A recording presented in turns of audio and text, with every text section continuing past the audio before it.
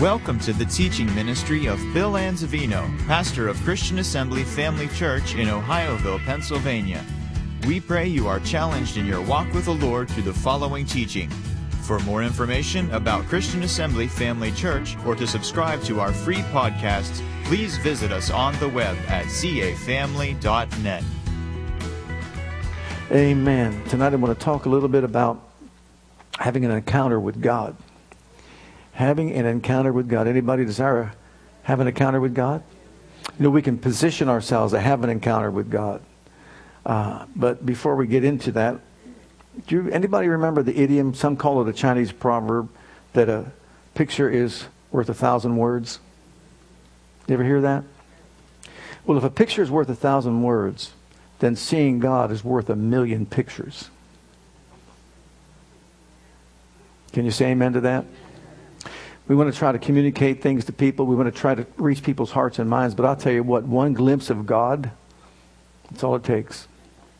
One glimpse of God is all it takes. So throughout history, people have experienced supernatural manifestations and encounters with God that have changed their lives forever. You think about Isaiah, saw the Lord high and lifted up. Not more needs to be said. It changed his life forever. You think about Moses at a burning bush. You remember? He heard the voice of the Lord there at that burning bush. He had that encounter with God there. And what impacted his life impacted two nations as a result. Egypt and Israel. And then think about the Apostle Paul and what a transformation. On the Damascus Road when he saw Jesus, all he had to do was see Jesus. And all of a sudden, everything he did came to a halt. He did a 180. No one had to tell him. No one had to preach to him. Once he saw Jesus, that ended it all right there. And he's, of course, heading in another direction. The reason why we have these kinds of meetings here tonight, and it's like fasting and prayer, just to come and spend some time individually and collectively before the presence of God, to position ourselves to encounter Him. Isn't that what you've come tonight for? To encounter Him, to have a personal encounter with Him. And we shouldn't be satisfied with the encounter we had the other day or the other year. We want a fresh encounter with God all the time, as often as we possibly can. Because if we don't, we could find ourselves slipping away from things and not on top of things like we should be.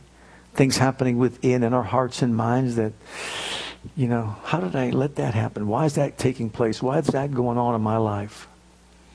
Like young people, they're on fire for God at one point, and then all of a sudden things are happening. They're surrounded by other influences, and they might drift away from the things of God. Maybe not intentionally, but very subtly, little by little. We try to talk to them, to get them right back and walking with God. What they need is to see Him. They need to see. So, in the book of Isaiah chapter 6, we're going to start with just real quick. We're going to look at Isaiah who saw the Lord high and lifted up. So let's read these verses. First of all, there are fourfold work that takes place. And you'll see it here outlined in this particular chapter, chapter 6. In the year that King Uzziah died, I saw also the Lord. Boy, just stop right there. Let that sink into our ears. He saw the Lord. What would you do? What would you give? Wouldn't it be wonderful? I saw the Lord high and lifted up, sitting on a throne, high and lifted up, and His train filled the temple. Above it stood the seraphims. Each one had 6 wings. With 20 He covered His face, with 20 He covered His feet, and with 20 He did fly. And one cried unto another and said, Holy, holy, holy is the Lord of hosts. The whole earth is full of His glory. And the posts of the door moved at the voice of him that cried, and the house was filled with smoke. Just envision that. Just see yourself there. You think that would impact your life? Might change the way we think? I believe so. The first thing we see here is clarity. In your notes there, you'll notice number 1 is clarity. There's a fourfold work here that takes place in his life and Moses' life and also Paul's life. And we have them revealed right here. Clarity, number 1. He saw Him as He truly is. he got a vision of his holiness. And when he said, "Be ye holy, for I am holy," it wasn't very long before he hit his knees. And you'll see that. But he hit his knees and he realized just how holy God is. When he saw the angels and heard the angels crying out, "Holy, holy, holy, Lord God Almighty." Clarity. He saw the holiness of God. He saw the righteousness of God. And also he had revealed to him the plan of God. So right there in that moment, number one, clarity comes to him. And you know, we all need that clarity, don't we? To see some things more clearly, to understand them better. But here he has the wonderful experience of seeing the Lord high and lifted up. And the impact that that one experience had upon his life was life-changing forever. Don't need to hear another sermon. Don't have to preach another message. Can you imagine someone coming up to him and just saying, "I don't believe in that God stuff"? You don't? No, I don't believe in that God stuff. You're just a weakling. You can believe what you want to believe. It's not, buddy, it's not what I believe, it's what I saw. I saw the Lord high and lifted up. And you know what? You better take heed to what I'm saying to you, because he is a holy, righteous God. And I saw him with my own two eyes. Now, of course, God had to do a work for him to be able to see him, because no one can see the face of God and live. So, you know, he made special preparation, provision for that. But he saw the Lord. And you talk about an impact. Sometimes we can get just off track and just forget about this particular aspect of even our coming together. We've come to see the Lord. We've come to honor him in this place. We've come to magnify his presence in this place and give his presence the highest place of honor and reverence. Secondly, was conviction. There was conviction. The moment he saw the Lord high and lifted up, what happened? He got a vision of his holiness and he was down on his knees. Look at the next verse, verse 5. Then said I, "Woe is me." Notice he didn't say, "Woe is my neighbor and everybody else around me." He said, "Woe is me, for I am undone, because I'm a man of unclean lips." He identified with his shortcomings. "And I dwell in the midst of a people of unclean lips." So he included everybody else. "For mine eyes have seen the King, the Lord of hosts." When a person really sees him as he truly is, we'll be very much aware of anything, a shortcoming, inadequacy, or whatever. And that's exactly what happened to him. So you can imagine that wayward children, if they're out there and just get a vision of God, that's what we want, for them to be able to really see him as he truly is. Yes, he's a good God. He's holy. He is righteous. We thank God for that. But we also know that he is a God that is a just and God who, you know, he believes in punishment for evil doing and all that. So we understand that. But when they see him high and lifted up, when they see him as being a holy God, something happens that words just maybe fall short. You can preach and preach and preach all you want. I remember the story of Norval Hayes' daughter when she saw the holy, just an angel. When she saw that angel standing at the foot of her bed, she turned her entire life around. Gave up the drugs, the alcohol, and everything else that she was engaged and involved in, and went off to Bible school and became a minister of the gospel. One look into the eyes of an angel. Didn't have to say anything. That's all it took. But then thirdly, cleansing. Notice a cleansing. There's clarity. You truly see clearly. There's conviction. Oh my, there's certain things I need to do. A cleansing. Thank God he doesn't leave us hanging out there. Amen. Let's read the next verses. Verses 6 and 7. Then flew one of the seraphims unto me, having a live coal in his hand, which he had taken with the tongs from off the altar. And he laid it upon my mouth and said, Lo, this hath touched my lips, thy lips, and thine iniquity is taken away, and thy sin purged. Praise God. Why be in that place of his presence? To see him as a holy God, to have clarity, to expose anything. The light of his scrutiny is exposing certain things that maybe have to be dealt with twice. The ultimate end is so that we can have a manifestation of the greater glory of God in our lives. And so he's purged from it. So there's cleansing from any sin, any attitude, any inadequacy that might stand out or whatever. You know, sometimes I think God knows us better than we know ourselves. And sometimes there's some things that may be standing in our way that we're unaware of. Anybody agree to that? And so we just ask Him to shine a light of His scrutiny upon our lives and just show us, so that we can do something about it and get rid of it. But He makes provision for us, the cleansing with the coal from off the sacrifice. Aren't you glad we got a better sacrifice than that? The blood of Jesus Christ. And then the commission. The fourth thing is the commission. Now that you're in a place that you can go, He says to go. And that means to be authorized and equipped to go. But let's read the verse. Verse 8. Also I heard the voice of the Lord saying, Whom shall I send, and who will go for us? Then said I, Here am I. Send me. Isn't it something that there's a boldness about us when we get to the place that we know that we're just in that place of right standing, of righteousness and holiness, and anything that needs to be dealt with has been dealt with, and we're ready to go. We're confident. We're bold. I'm ready to go to do your will, to speak your word, to do whatever it is that you've called me to do. But we see that one thing happening when he encountered God in that powerful and profound way. It completely turned his life around.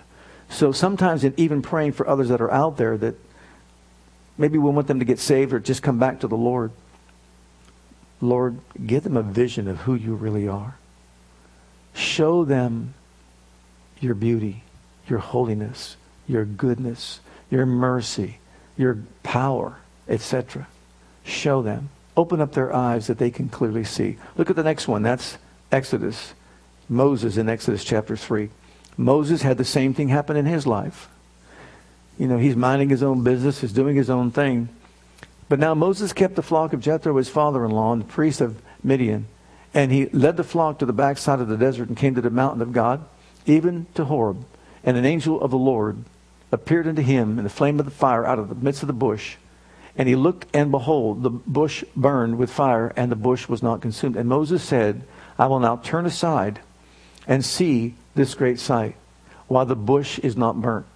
And when the Lord saw that he turned aside to see, God called unto him out of the midst of the bush and said, Moses, Moses. Remember, when you use the double name, it's a term of endearment.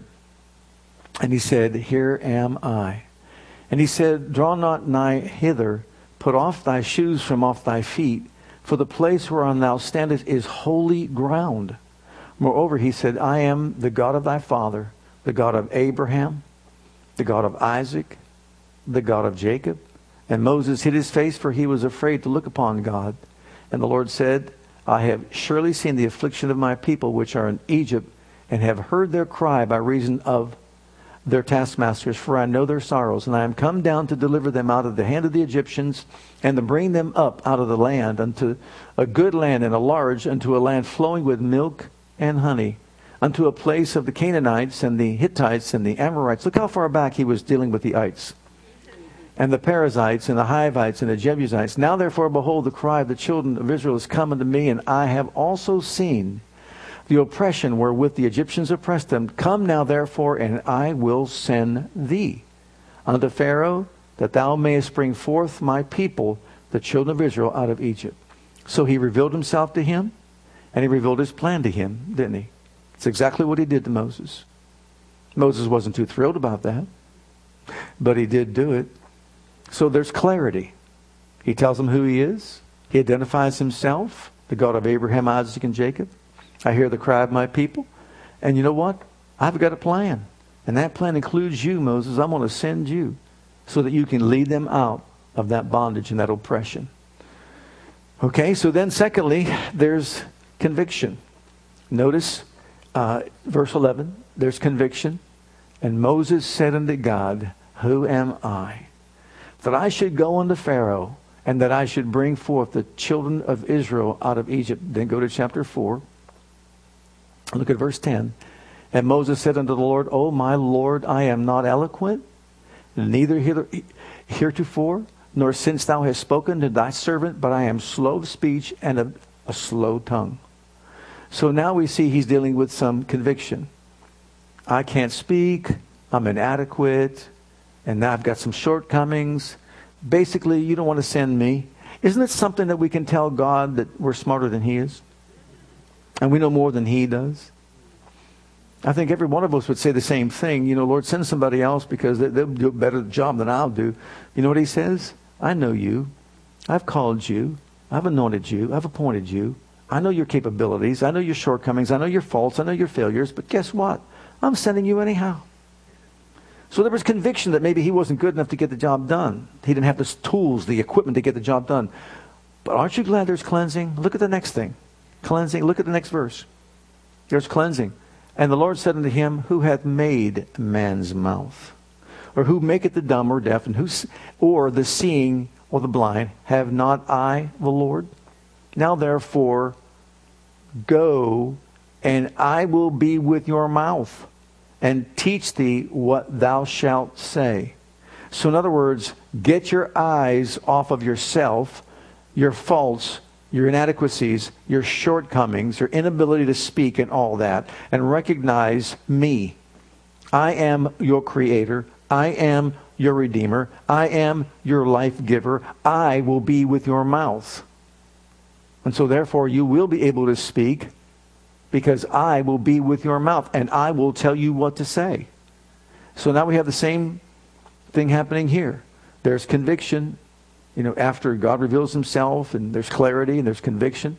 And now there's cleansing, letting him know that I'm going to be the one. But look at the fourth one. It's the same verse, but notice he says, now therefore go.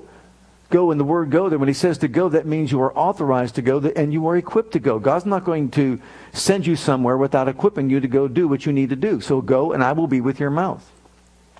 What a comforting thought to know that we're not doing it on our own. We're not doing it ourselves. But praise God, he is the one that will enable us to do what we need to do. But he had a fresh encounter. He had an encounter with God, and that encounter that he had with God affected the course of two nations. And look at the third one. Look at the Apostle Paul. And this one is just huge. But you see the same thing. Clarity, conviction, cleansing, and then commission. But notice this. Now therefore go. And he went. Now here in Acts chapter 9, we see the Apostle Paul. And beginning at verse 3, you know that he was trying to kill Christians and just stamp out Christianity. And as he journeyed, he came near Damascus, and suddenly there shined round about him a light from heaven. And he fell to the earth and heard a voice saying unto him, Saul, Saul, why persecutest thou me? And he said, Who art thou, Lord? Many are saying that today. And the Lord said, I am Jesus whom thou persecutest. It is hard for thee to kick against the pricks. So here we have clarity once again. Saul of Tarsus didn't believe in Jesus. Saul of Tarsus didn't believe in the resurrection of Jesus. As a matter of fact, he hated Christians. He hated Christianity. He hated Jesus and anyone that called upon him. And so he was out doing a service for God, so he thought, to kill anyone and everyone that said that they were a Christian. Why? Because it was coming against Judaism. He was so dedicated and sold out to Judaism that he wanted to wipe out Christianity. Now, he was a zealot. He was zealous for what he was doing, as far as what he was doing. But all of a sudden, what does he have? An encounter with Jesus. One encounter with Jesus can take someone, basically a murderer, a destroyer, Saul means destroyer, and turn him around to become a builder for the kingdom of God. So we see there's clarity, and then also we understand that there's conviction. Who art thou, Lord? He says. Now notice this. Notice in verse 6. And he, trembling and astonished, said, Lord, what wilt thou have me to do? What wilt thou have me to do? Why is that conviction? Because he's saying, I guess I'm not doing the right thing. I guess what I'm doing is not what you want me to do, Lord. So what would you have me to do? He was convicted about what he was doing. He was offending Jesus. He was hurting the kingdom of God. And the Lord said unto him, Arise and go into the city, and it shall be told thee what thou must do. So we have clarity. We have God revealing himself and his plan to him. We've got conviction. He's convicted about what he's doing, killing all these Christians and coming against Christ and the church and the kingdom of God. Okay, then we have cleansing. Go on down now to verse 17 and 18. You talk about a cleansing in this man's life. Now remember, he is actually killing Christians. He is actually the one who they brought the clothes of the first Christian martyr, Stephen, to his feet, because that's what he set out to do. And Ananias went his way and entered into the house, and putting his hands on him said, Brother Saul, the Lord, even Jesus, that appeared unto thee in the way as thou camest, hath sent me, that thou mightest receive thy sight and be filled with the Holy Ghost. And immediately there fell from his eyes as it had been scales, and he received sight forthwith, and arose and was baptized. So we see now, here's cleansing. He is saved. He is delivered. He is healed. He is baptized in water. You talk about cleansing? He went through an entire cleansing process and saw what Jesus is truly all about. And then there's commission. He was told what to do. Look in verses 20 through 22. You talk about a change in a man's life. Once again, 1,000 sermons may not be able to achieve this goal, but one look at Jesus, one encounter with Jesus turns a man's life around for a lifetime. And straightway he preached Christ in the synagogues. Wait a minute. He is a Jew who is now preaching Christ in a synagogue? Think about that. That he is the Son of God. But all that heard him were amazed and said, Is not this he that destroyed them which called on this name in Jerusalem, and came hither for that intent, that he might bring them bound unto the chief priests? But Saul increased the more in strength, and confounded the Jews which dwelt at Damascus, proving that this is the very Christ. What ignites a fire in a man to do something like that?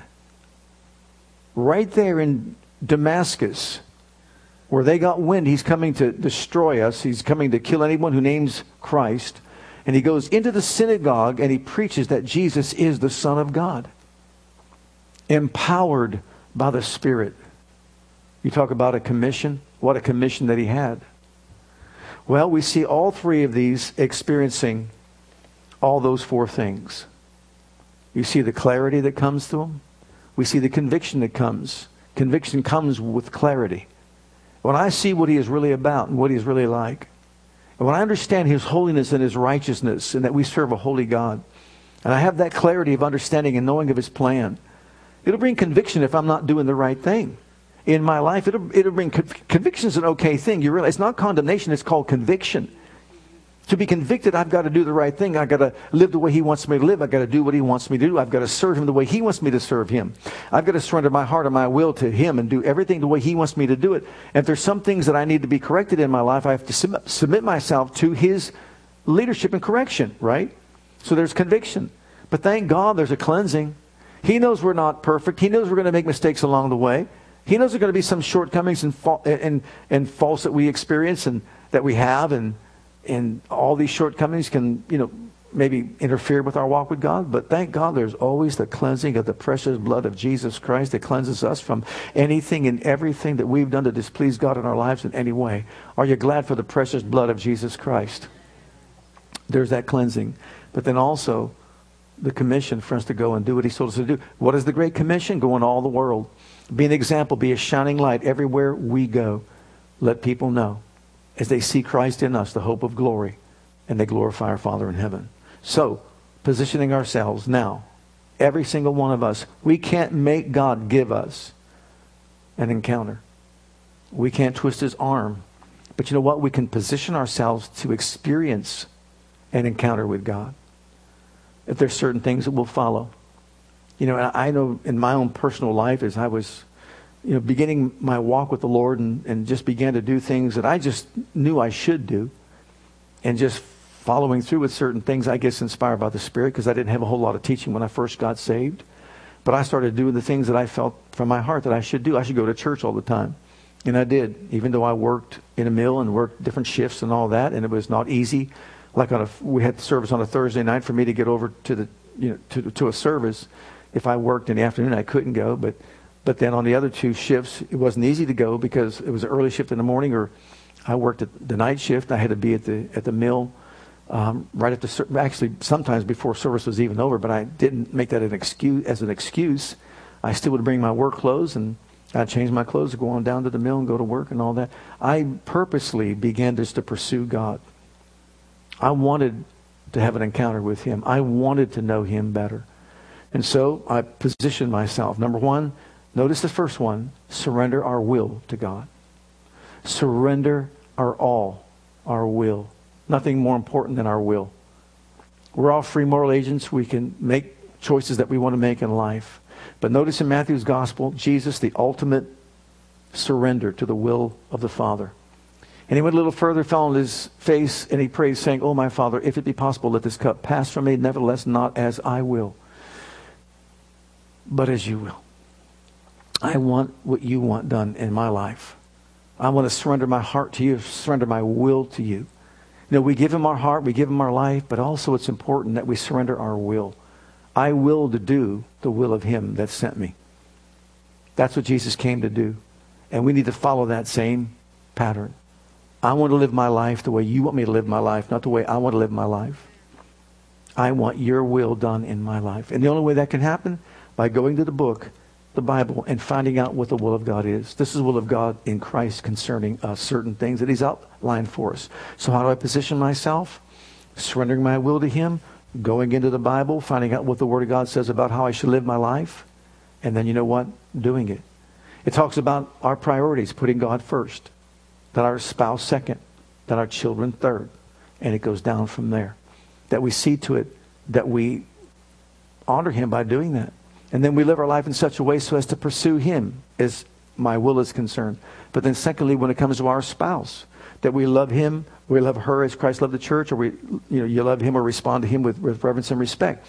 And that's a relationship that's a very important relationship to the Lord. And guess what? It's not based on our feelings and emotions. It's based on what God has told us to do and whether or not we want to surrender to do His will. And it goes down from there, teaching our children the things of God and being an example for them to follow. They can see Christ in us, the hope of glory, and so on. Secondly, ask God what needs to be addressed. Don't be afraid to get in His presence. And once again, when He manifests His presence, He'll expose some things. But look at Psalm 139, what it says. Verses 23 and 24. Search me, O God, and know my heart. Try me and know my thoughts. And see if there be any wicked way in me, and lead me in the way everlasting. Search my heart and try my reins, in other words. And I know if there's any change that needs to take place, it cannot be with you. Because you never change. You're always the same. You're always perfect. You can't improve on perfection. But I know I can change. If I'm not experiencing something in my life that you've offered or promised in your word, it's not you that's got to change. Can we all say amen to that? I'm the one that has to change because I know what your will is, what your word says. Number 3, express a sincere desire. Show that you really mean what you're saying. I need you to show me. If you're believing God for something, I need you to show me, Father, if there's anything that's interfering with my receiving from you. Okay? Look in the book of Jeremiah, chapter 29, verse 13. We just talked about this verse. And you shall seek me and find me when you shall search for me with all your heart. In other words, the depth of desire. I really desire to know you. I really desire to walk with you. I really desire to understand some things I need to understand. Whatever it is that I need to deal with, I want to know that as well. Because, Lord, I want to experience and encounter you in a powerful and positive way in my life. I want you to prevail in my life. As Paul said, there's nothing more important than knowing Jesus and understanding the fellowship of His suffering and the power of the resurrection that raised Him from the dead, manifesting itself in our bodies. And number 4, on how important this one is to listen. To listen to what He's saying in Psalm 46 and verse 10. Listen, be still and know that I am God. Be still and know that I am God. We're positioning ourselves to experience Him. Be still and know that I am God. I'll be exalted among the heathen. I'll be exalted in the earth. Isn't that what we want? Him to be exalted here among us collectively as a church body, but also as individuals, our individual lives. You know, our Christianity doesn't end when we walk out the door, does it? It's everywhere we go. And so we want Him to manifest Himself in us and through us everywhere we go. And so we need to be still and know what He's saying to us. He is God Almighty. What are you saying? What are you speaking to my heart, to my mind? What do I need to adjust? What do I need to change in my life so I can have the fullness, of what you desire from me? Number 5. And this is always going to be a fight that we fight. Stand against doubtful thoughts. The enemy will throw doubtful thoughts into our way, into our thought life. When we get on our knees before God and we surrender our hearts and will to Him, He'll probably tell you, look, there's no need to do this. There's no need to do that. Aren't you bored with getting on your knees and worshiping God like that? Is it really going to get you anywhere? You're reading more of the Bible and that sort of thing. We all deal with thoughts that come against our mind that need to be cast down. Every thought, every imagination that exalts itself against the knowledge of God, we got to take into captivity and bring him into the obedience of Christ. Look at 2 Corinthians chapter 10, verses 3 through 5. For though we walk in the flesh, we don't war after the flesh. For the weapons of our warfare are not carnal, but mighty God, through God that are pulling down the strongholds, casting down imaginations and every high thing that exalts itself against the knowledge of God, and bringing to captivity every thought to the obedience of Christ. He'll attack our thought life to make us think that what we're doing is really mindless or whatever. I'll be honest with you. In some cases, what people would rather do, go to a church service where they could just be entertained by the worship and praise team. But when it comes to getting on your knees and face before God, well, that doesn't seem to be too exciting. Because why doesn't it appeal to the flesh as much? Right? And that's why a lot has been lost, I believe, in our modern worship services. Because people would rather be entertained than rather entertain God with their worship and with their praise. Because the flesh just, the flesh acts up. Your flesh ever act up? Paul's did. He had to beat it silly every single day of his life, he said. Look at the next one. Praise God. Number 6, believe in the promises of God's presence. Didn't he say, I'll never leave you nor forsake you? Didn't he say he inhabits the praises of his people? If we really believe he inhabits the praises of his people, then guess what? The more we praise him, the more we experience his manifested presence. And that's what he wants us to do. If we'll position ourselves by praising him on a regular basis. Look at the next one, number 7. Minister to the Lord regularly. Psalm 22:3 says he inhabits the praise of his people, right? But minister to the Lord how often? Regularly. If we make a habit of ministering to the Lord, Isaiah 40:31 will be a reality. They that wait upon the Lord shall renew their strength. They'll mount up with wings as eagles. They'll run and not weary and walk and not faint.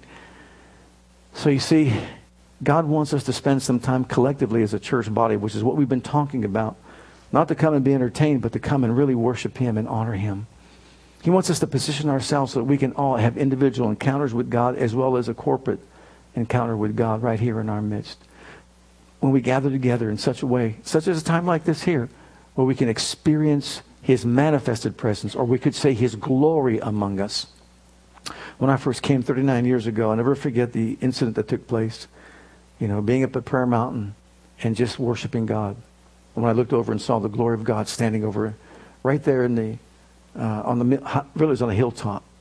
I just saw it there, and I really was kind of puzzled because it looked like a cloud that was not moving. It was just there, the glory cloud. And I went on and preached my message. I'll never forget the message from 2 Kings chapter 2. It talked about Elisha following Elijah. In the different 4 steps there, the different places. Stopped at Gilgal, then Bethel, then Jericho, and then finally Jordan. And I talked about those different stages in a Christian's life. And at the end of it, I just invited people to come. And when people came, that same glory that was over there, just standing there, engulfed us. People would come to the altar falling under there wasn't an altar. It was out there in a tent. It was a tent meeting. And they would start walking up and coming down like the middle, like right here. And they would get so far and boom, they'd fall over. And boom, they'd fall over. It was such a presence of God, such a manifestation of the glory of God in that place. You talk about an encounter with God. It was an amazing encounter with God. But look at the ingredients. There's a hungry heart. People's hearts were hungry. That was during the charismatic movement. They were hungry and thirsty for the things of God and wanted to know God, wanted to see God, wanted to experience God. So you see, when our hearts really hunger and thirst and we position ourselves, I believe that God's going to look over the banisters of heaven and continue to manifest himself in glorious and powerful ways in our lives.